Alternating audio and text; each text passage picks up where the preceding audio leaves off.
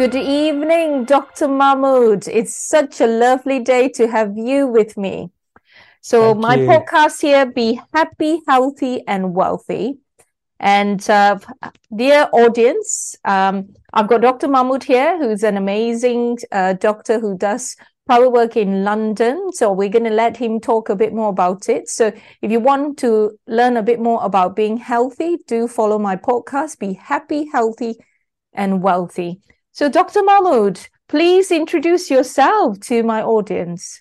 Super. Well, it's a real privilege to speak with you and your audience. I'm a clinician. I'm a consultant physician. I have a particular interest in osteoporosis, and my specialty is rheumatology and osteoporosis. And my sort of focus is really trying to get people to have early diagnosis about osteoporosis, and then have treatments that reverse osteoporosis. And then we're really hoping that people can take an interest in their bone health at an earlier age, so it doesn't come to any issues or a clinical thing. So we set up a foundation. It's called Global Osteoporosis Foundation. There's a website called Sticks and Stones. As far as the clinic is concerned, it's called London Osteoporosis Clinic, and we work out of the Shard at the London Bridge, 25 and 9 Harley Street, also at the Nuffield Hospital in Tunbridge Wells. And really, we have a whole stack of content and educational things just to get people curious about their bone or their health, and take some proactive steps to understand whether they might be at risk. And then when they go and see the GP or whoever, ask some advice about identifying issues and dealing with them. Obviously, if they want to come to us, we're happy to see them. But really, we're encouraging everyone to be proactive about their health. And as you are, advocating to your audience to be healthy, it's a great blessing to be healthy, but we need some focus and attention to really be curious about ourselves, to take some simple things about, nutrition, exercise, other things. If there are any concerns, go and seek help. We're also developing some other projects, which is more speaks to the wellness side and so on, called You Optimized. But the main thing is, if we're just to focus on one thing and not have too many different sort of elements, is bone health. Our bones, as you know, have a very vital and a critical function for us. The bone marrow's in the bone. The bone gives us the shape and the features that we have. It's an incredibly resilient organ. And it's going through many transitions, as you know. It's changing all the while, so our bones are getting stronger or weaker. And really, the plea to your audience is, please think about this subject for you, for your family, for your younger generations, and particularly for the older generations, and really sort of see the things that might be interfering with the health of the bone, and do remedial things to improve bone health. So we've got some information on londonosteoporosisclinic.com, osteoporosis.org has a ton of stuff. We have some classes on a Saturday. They're free to everybody. You can just come along. So yeah, it's a subject that we feel very strongly about, and it's a real privilege to be able to speak to you and the reach that you have about this subject. So thank you for having me. Yeah, it's a pleasure to have you, Dr. Mahmood. And especially you've got such a, busy schedule and you still manage to schedule this in. Now, Dr. Mahmood, why did you go down this route of going down osteoporosis and rheumatology? Because as you know, as a doctor, you've got so many fields that you can go down, and yet you choose this. Why did you choose this? Yeah, I think sometimes there's a bit of serendipity, and you become curious and interested in different things. So when I was a medical student, I did some rheumatology projects looking at autoantibodies and how that might result in different disease characteristics. This was at King's. And then when I was doing some training as a SHO, senior house officer, I was looking for some funding for a research project. And while I was waiting for that, I happened to go to a meeting at the American College of Rheumatology with some friends of mine, just by chance. And this was sort of early 1990, and it was amazing. So these TNFs, these treatments that we have for rheumatoid arthritis, were just coming in.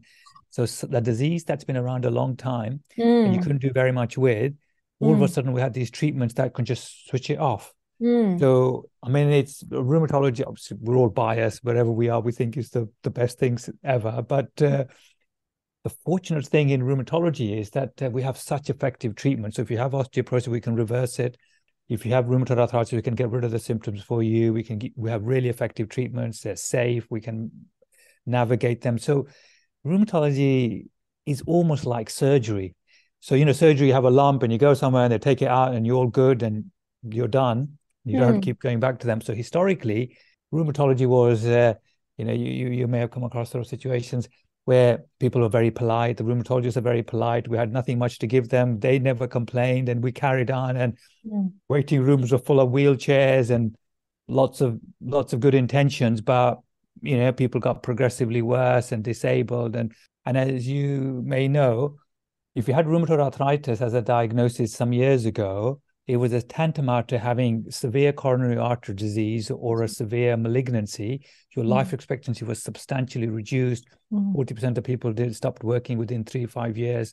It was like a really serious situation to have. Now, make the diagnosis very early. We have very effective treatments. We've got some clear protocols. They can get people into remission very quickly. And they may need treatment. Sometimes we can get people into remission without any treatment. And then you're done.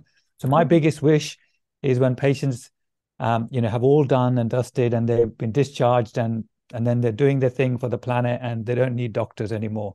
So we have this sort of focus or mantra in the clinic, which is we want patients to be symptom-free and the minimum symptom-free as immediately as possible. Want little or no treatment, drugs and stuff. We use a lot of holistic things and so on. So we want the drugs to be minimal or eliminated. And then best of all, no need for doctors. So once they're all good and, back to their sort of best and so on, then they're carrying on with all their sort of responsibilities and so on. And they don't need to come to clinic because, we don't want to make people dependent and, all sorts of things that happen in a clinical setting. So yeah, the ideal thing is never to have these issues in the first place. But if you do, then you get the best advice with clear plan and focus and attention so we can get them all resolved and then, people back to their full function. Okay. Yeah, thank you so much. And what would be your advice? Let's say I'm in my 20s and I'm a female, and what would be your advice for me to, in a way, to prevent osteoporosis or any of those problems? Yes, good question. And then really I would encourage all of your audiences at different age groups, their sort of family, the youngsters and older. But certainly, if you're 20 and you're just in the process of, starting your training or, you're sort of finishing your education at university or whatever it is. So yeah, if you can be a bit proactive and, the youngsters these days are way more capable than I was, people in their 20s are like super organized and so on and very conscientious and thinking about lots of things and so on. So really, I would be a bit curious about you, read something about your bone health or nutrition, exercise. I know sometimes there's things come in and out of focus in terms of people do this or that as far as diets are concerned. But really, I think the first thing is always to start with appreciation of oneself and the sort of different things that we have the gift of doing. So yeah, if you can be a bit curious about your general health or about your bone health, avoid injuries. If you have any issues, then ask some questions and get some advice. Now, if you've got lots of people in your family that have broken bones or have lost height, or you have broken bone, or you have another medical condition, then your bones might be at risk of osteoporosis too.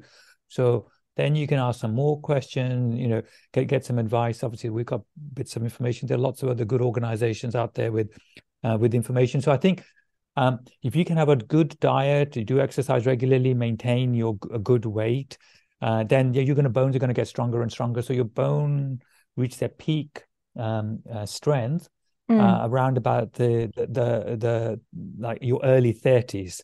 So you're getting stronger and stronger. So you need all the sort of the building blocks for your general health, during your 20s and earlier. And so be a little bit curious, just do sort of sensible things. I would definitely avoid smoking. I would be careful about alcohol if possible, keep it to a minimum. I would do some exercise. Yeah, and I would, just be curious about these things for the people around you, because, That's we're right. all a community. So, you're sharing best habits with people. Mm, If you can encourage others, I mean, we have some classes, as I say, we have mm, this foundation, they can take an interest in it if they wanted this particular topic. But really, it's um, just some relatively simple, sensible things. And I'll be mm. careful about any sort of extreme diet where you left out whole chunks of food types. I'll be careful about alcohol. I'll be careful about any recreational drugs. I'll be Mm. interested in doing some stuff where you're getting a little bit stronger. Avoid injuries. Mm. Um, I suppose the general Yeah. advice I'm sure that you give Okay. a lot is So be with careful sort with of your diet, company. sorry, with sort of diet you're talking about, what things in Yeah, so particular, like vitamin D, calcium, what sort exactly. of Yeah, so those supplements are helpful, especially in the winter. So yeah, normal diet, a mix basically. You want, I mean, we sort of think probably more of a plant-based diet it has some merit, but people can have whatever sort of their preferences are, and do some reading for themselves, explore stuff if they need to, see a dietitian and so on. So the basic sort of diet with some calcium, and the calcium comes from lots of different sources, not just dairy, but a bit of dairy. If you're happy with dairy, if you aren't, then there are alternatives. So basically, lots of vitamins and minerals and so on. But if you were going to say one thing, that would be vitamin D. mm, And about 80+% of people that we test mm, have low vitamin D, mm, particularly in the winter. So, mm. I would encourage people to take a bit of supplement. It's the easiest thing. If you Yeah. can, check your vitamin D, What because dose do you, regardless, sorry, what dose do you advocate? yeah, so it really depends on the individual. So we would have some people who are taking a big dose and the levels are small, and others take tiny dose and the levels are, in the normal range. Usually, 2,000 in the winter, 2,000 international units um, in the winter. So winter is really between October and April, Mm, and then summer is the rest of the year. And if we took 1,000, or maybe not even any, would be okay. mm, But I would really, it's like a lot of stuff. It's you want to know in detail for you, because yeah, mm, I can have this population thing, and I can say the population average is this, but mm. my situation is my situation. That's right. Your listener situation is their situation. So That's right. we're all incredibly like complex and individual. Different. And so it's worth checking the level. And there are lots of ways of checking it. It's quite inexpensive, or sometimes your GP might do it. Otherwise, you can just, and if you want to, you can.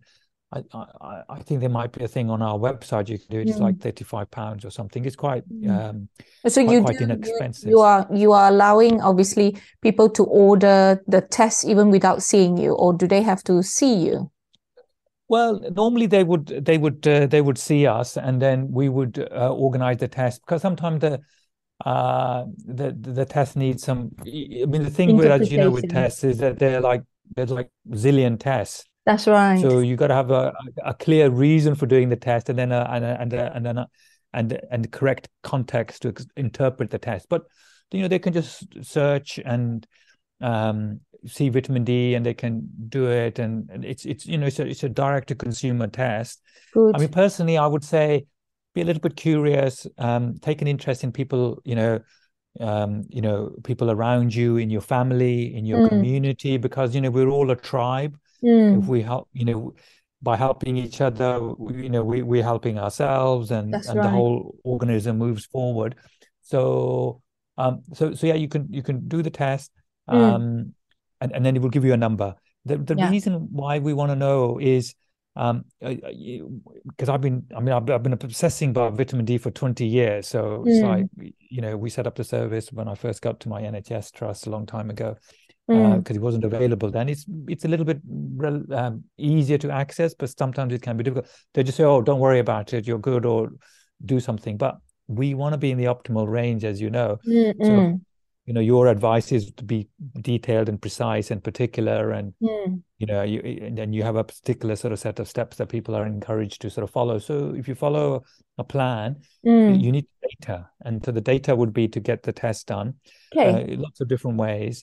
And in fact, I could send you a link. There's loads of advice. It's all free. Yeah, yeah. How much to have for which age group and so on. So yeah, Lovely. vitamin D is a really helpful thing. And we say, as a summary, as a starting point, 2,000 in the winter and 1,000 in the summer. Maybe have a couple of months break, but it sort of depends Mm. on your level. And I would do the level because we're very complex things, and spending a little bit of time and resource trying to get the number, then we know. So we just need to. And Of then course. I normally advocate, and I do my vitamin D every 3 to 4 months, Wow. because Okay. it does change, Of and course, you yeah. want to know. And I worked in the liver unit at King's, and it was a very famous place because they were the first people to set up this whole liver stuff. A guy called Mm. Mm. Roger Williams, Mm. incredibly capable chap. Uh, and his houseman was my consultant when I was a houseman, and Mm. Professor Adrian Williams. And then, and the Roger was his boss, and Mm. Adrian was the houseman, which is what I was to him. And he would say, if he gave him any old results, he goes, "Tell me, do you read yesterday's newspaper?" So, Yeah, that's amazing. Yeah. you want up-to-date things, you want to be able Yes, you want to, up to date. Yeah. and you want to invest in you, and that's why Of I think course, they yeah. get benefit from sharing some of the content that you do with them. So really get information, be a little bit curious. If you need Mm. help, then yeah, talk to dietitians. We're just talking, we're going to set up some complimentary dietary stuff for That's people. We're good. doing this Yeah. So on the exercise. website. Yeah, I'll send you a link to that as well. So the nutrition, we have some resource, but we're gonna do a more of like a regular thing. And Mm. the exercise every Saturday morning, 9 to 10, sorry, 9 to 9:30. Mm. We don't I just want people to have a little bit of attention on Mm. themselves, just to see Mm. some practical things. It's quite gentle, but Mm. it can be quite progressive. So even if you're quite a regular athlete, you can get some benefit from it. So sort of like a professional trainer who helps with that. Mm. So it's all on Zoom. Yeah, people can just register, and we'll Okay. we'll do some nutrition thing as well, and I'll send you the link. Wow, that's So good. we're happy to share, because the thing is, if we can come from a place of service and That's right. abundance and that sort of thing, then because for our it helps us be our purpose, Of course. and if people are helped, then fantastic, and then we all move in that sort of in that sort of sense of So, growth Dr. and Mahmoud, yeah, so with regards to osteoporosis, so as you know, a lot of my audience will be layperson. So, yeah. how would you explain to them what does it mean by having osteoporosis? Yeah, a very good question. So osteoporosis is really talking about bone and how porous it is. So the idea is that the bones get weaker over time. Now, Mm. this is not compulsory. This is not inevitable. This is something that happens because a whole series of different things. People have illnesses, people don't move, people have other sort of situations where the bone gets less over time. So as we talked about, the bone's increasing steadily and sort of in a very systematic, in a precise way, up to a peak between the ages of 30 and 40. So early 30s, you have a peak. Mm. So now this is your maximum bone. Mm. And now things can happen along the way that it doesn't reach that full peak, but then Mm. it's steady. Now, when you have children, so your person in their 20s and so on, if they have pregnancies, they will lose some bone. If they have Mm. illnesses, they would lose some bone. If there's something else Mm. going on, they lose some bone. If they have a particular set of drugs, they would lose bone. So there could be a whole array of different Mm. things where you can lose your bone. So if you lose your bone, the net result of that is then now it becomes weaker. So it's like Mm. you have a building and you've got lots of things holding it into Mm. its sort of state and robustness and resilience. Now that resilience goes down. And that resilience goes down because of different events, sort of, you've got sort of situations where there's bone loss. Mm. And then it reduces, particularly as we get a bit older, particularly at the time of the menopause. And the Mm. time of the menopause, women lose 5% of their bone per year Mm. for about 4 to 5 years. Mm. So yeah, you have this level of resilience, this robustness, and then it remains steady, gently declines, and then it declines precipitously. You can lose about 20% or even a little bit more over a 4 or 5 year period. And you lose it during pregnancy and other events that happen. So the net result of all of that is now your bones are more susceptible to breaking and fracture. So the family, members that we might have that are losing height, they're likely, not always, but at least some cases, they've got fractures in their spine. And now that's again not inevitable. It's preventable. So our hope and dream is that one day that won't happen. That's right. But people have to be curious and they have to, understand and start preventing. So yeah, preventing is better than cure, isn't it? Yeah. Now with your clinic, so obviously you mentioned the all the testing and stuff that you do, all the education you're trying to advocate and spread. So what sort of special treatment or anything that you offer in your clinic that your clients and patients could get from you? Yeah. So basically, I think our sort of main thing is to be very proactive about diagnosing early. We look at it in a lot of detail. So we do a whole stack of tests. We follow a particular process to look for secondary causes, look for underlying reasons why somebody might have lost bone.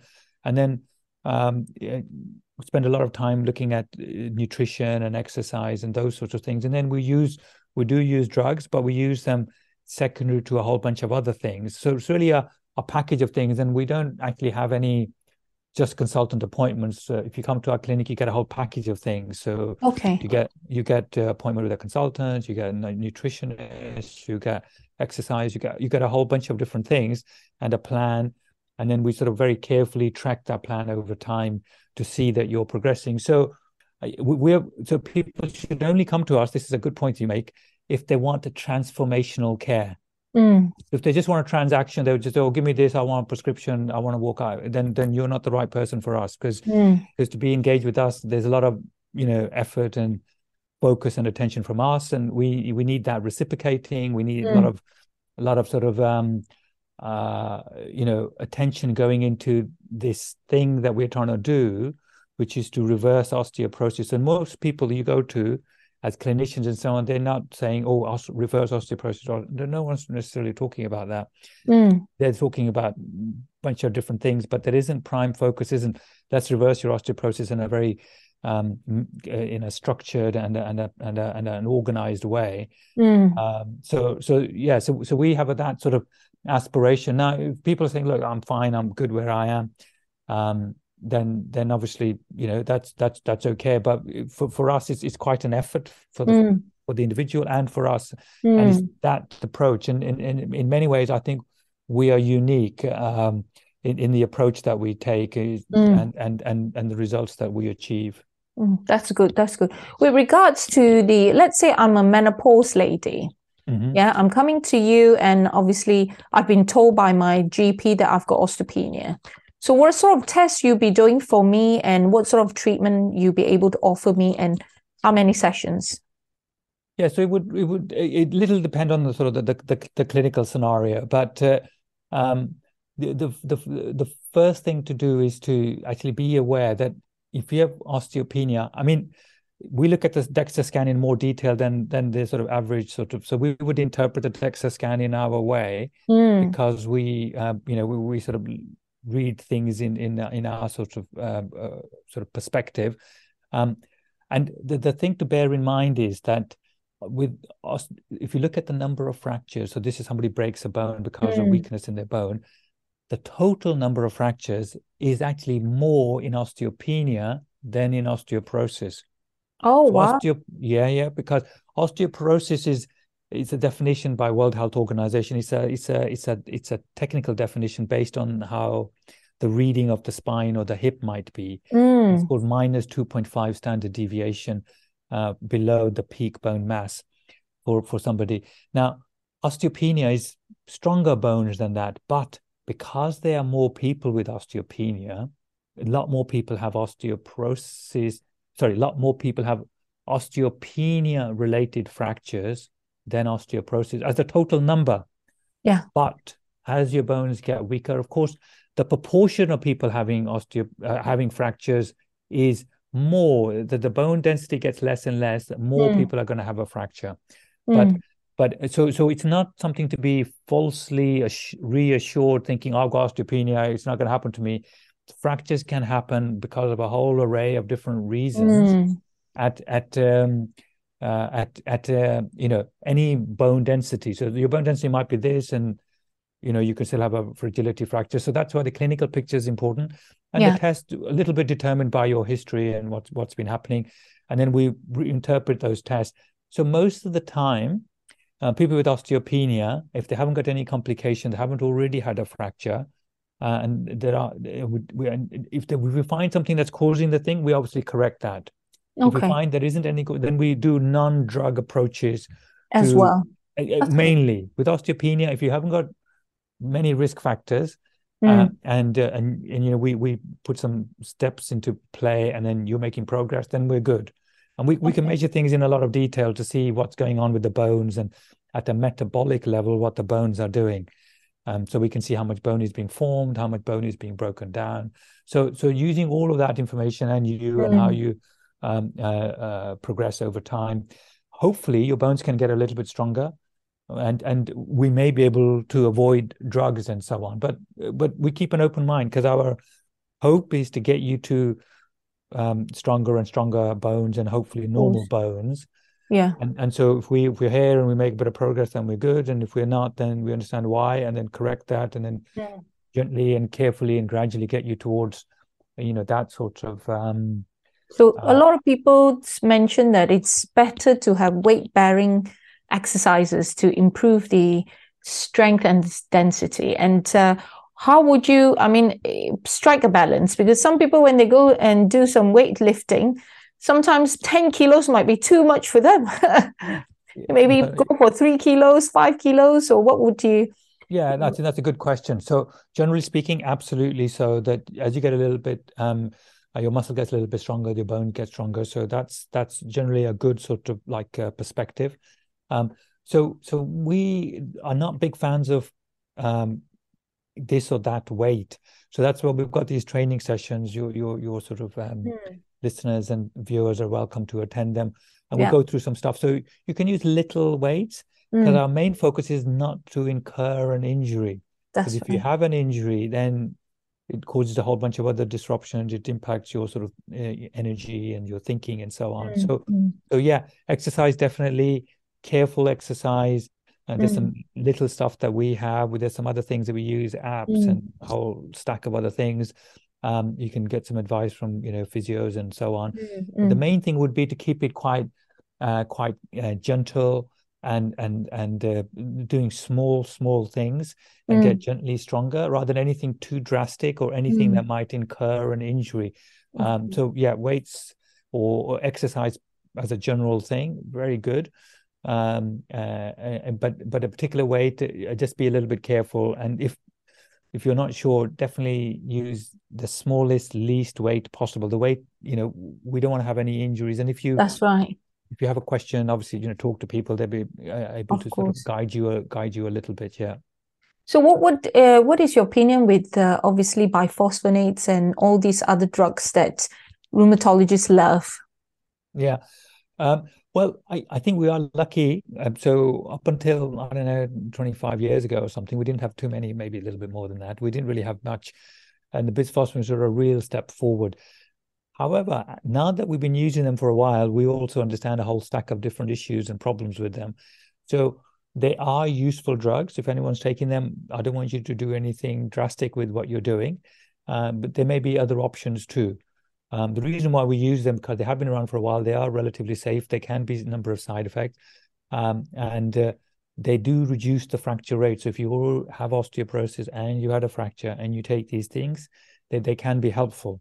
So the bisphosphonates are an important drug. They were a real step change when they first became available. We now know that they can cause issues if used in certain people and in certain duration. So if somebody is on a bisphosphonate, so that might be alendronic acid or residuronate, are the two main ones, but there were years ago we used different ones. and they've been on them for more than 5 years. If somebody in your family has been on one of these drugs, they normally once a week, and they normally ask you to take them on an empty stomach and not have any food for at least half an hour. So if anybody in your family has that, then please make sure that they haven't been on it for more than 5 years. They should really be having regular reviews and follow-up tests to see how you're progressing. But if they have been on 5 years, they should be stopped and reviewed and other options considered. The reason for that is that if you take them for too long, you can get more complication, particularly a fracture in the hip. So there's some, atypical fractures of the hip. They're not common, but the longer you are, I've got several patients who had spontaneous hip fractures because they were on these drugs for more than 5 or 8 or 10 years. And historically, we didn't know. We just said, oh, here's your bisphosphonate, off you go. And some of them were on it for years. And so, medicine's always evolving, as you know. And so if you're having bisphosphonate, please review, talk to your GP. Yes. Then talk to GP. There are a number of other options that we have, injections and what sort of injection? Well, there are several injections. So there's a 3-monthly, 6-monthly, yearly, daily injections. Bisphosphonates. Well, the biphosphonates, but also other things. So something called denosumab, which is every 6 months, which is a biologic. And then we have some others, which are parathyroid hormone analogs, which it may be necessary in some patients. And they need to be given a bit like insulin every day. So we do have lots of different options. The bisphosphonates, they are the commonest, and they've been around for a while. So if anyone's taking it, it may be worth reviewing them. Certainly if you've been on them for a few years, see what the options are. And the thing to be careful with, it does say half an hour, but we would really advocate that people wait maybe a bit longer than half an hour before they have their breakfast, like an hour. Only 1 to 2% of it gets absorbed if you take it by a tablet form. And that can be enough to have the therapeutic effect. But if you have your meal a little bit earlier, or you got some delays in gastric emptying or whatever, then the absorption might go down and the effect may not. There's a few other things that people need to check too when you're using them, just make sure that they would have the full effect. But yeah, so thankfully we have got a few different options: tablets, powders, injections, and so on. But we look at drugs more as a second. So we generally, we would never give anybody a prescription and have them walk out to the clinic. We're doing a whole stack of other things, getting them a little bit sort of clear about, what we're trying to do and how we're going to go about doing it, and then the system and the process we're going to use, and then use the drugs as a sort of as a support thing, as an adjunct rather than the main thing. The main thing is the individual and how they look at the issue and what sort of clarity and hope they have about where we're trying to get to. What would your opinion about HRT? Yes, so HRT is really really helpful, and we know that hormones are very important because, as I mentioned earlier, when you're perimenopausal, women lose a lot of bone. So having less and less estrogen leads to quite a lot of bone loss. And so HRT can be helpful for a number of reasons. If you got secondary causes related to perimenopausal symptoms and so on, then HRT is helpful. It's something that can be given safely, and the confidence around using HRT is improving, and there's greater interest and awareness and use of HRT. So I think HRTs have a role to play, definitely, and they help with many different symptoms and so on. But as far as the bones are concerned, they can have an additive effect on the bone. We do have some drugs which are based on HRT, or one particular one. But the effect may be not as strong as some of the other options that we have. And maybe we need to do more research in this. I spoke with Louise Newson some time ago, and she's a great advocate of this and does incredible work. So I think that there are things that we can do to really fully understand and appreciate the sort of the exact sort of details of how best. But if you have severe osteoporosis, then HRT on its own at the moment is not proven to be enough of a single treatment option. But people are individual, and you can do different things and track your progress and see how you go. So estrogen's valuable for many things, including bone. And when estrogen goes down, the bone goes down, and they may have a role to play in the treatment as well, but it needs more research. Okay, thank you so much. And obviously not missing the male side of thing. What is your opinion about testosterone in men? Yeah, so osteoporosis is actually quite common in men. It's actually the numbers we perhaps didn't touch on. So 1 in 2 women over the age of 50 will have a fracture, which is super common, and 1 in 5 men. Now, men in the UK, maybe there's about 600,000 men, and maybe about approaching 3 million women with osteoporosis. There's maybe obviously it's only like a small, well, maybe a quarter or something, or less. But men, sorry. But the thing with men is that they usually don't get diagnosed very readily, because people just ignore them. They say, oh, you got a bit of back pain or whatever, and they got fractures. Then they don't know to get necessarily all the sort of investigations and the treatment. And for a long time, you couldn't get any treatment because some of them weren't licensed for men. The studies were in women. So anyhow, so men have usually, in fact, and you probably come across this, men usually have worse outcomes for most medical conditions, because we don't seek help. We can't follow instructions. We don't understand the why. We have no social groups where we say, oh, you do this, I do this, I get this result. We're interested in football and saying I'm all strong and not helping ourselves. So most of the time we do really badly. So really, if you got any pain, if you're worried, anybody in your family's got risk factors, please. And the risk factors, just very briefly, if you have a fracture, somebody in your family's had a fracture, somebody in the family had lost height, you've got any of those, like a thyroid problem, or epilepsy or diabetes, or rheumatology problem, or inflammatory bowel disease, any medical condition, if you're taking drugs, if you're smoking, if you're on alcohol, particularly if you're taking more than a couple of units a day, then those are some of your risk factors. There's many others, and if there's some genetics. So if you got any of those things, please, get people to look at you in a little bit more detail. So if you have osteoporosis in men, then we would again do the root cause. What is the cause? And sometimes the testosterone may be a factor, and he can have a role to play. But again, the role may be relatively minor, and there may be other options that are better, and everything's got its own risk profile. So we would have to look at that and do the assessments and so on. So it's definitely present in men.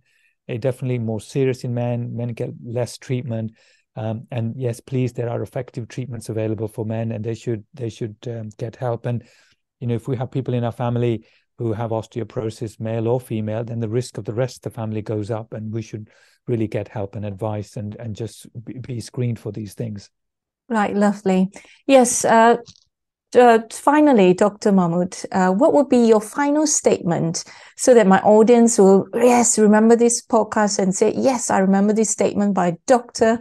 Mahmud on osteoporosis? Oh, it's very kind. Thank you. Well, it's a real privilege to be here, and thank you for your time. So the final thought, and the only thought, is that your audience, we all are amazing. We are have awesome capabilities.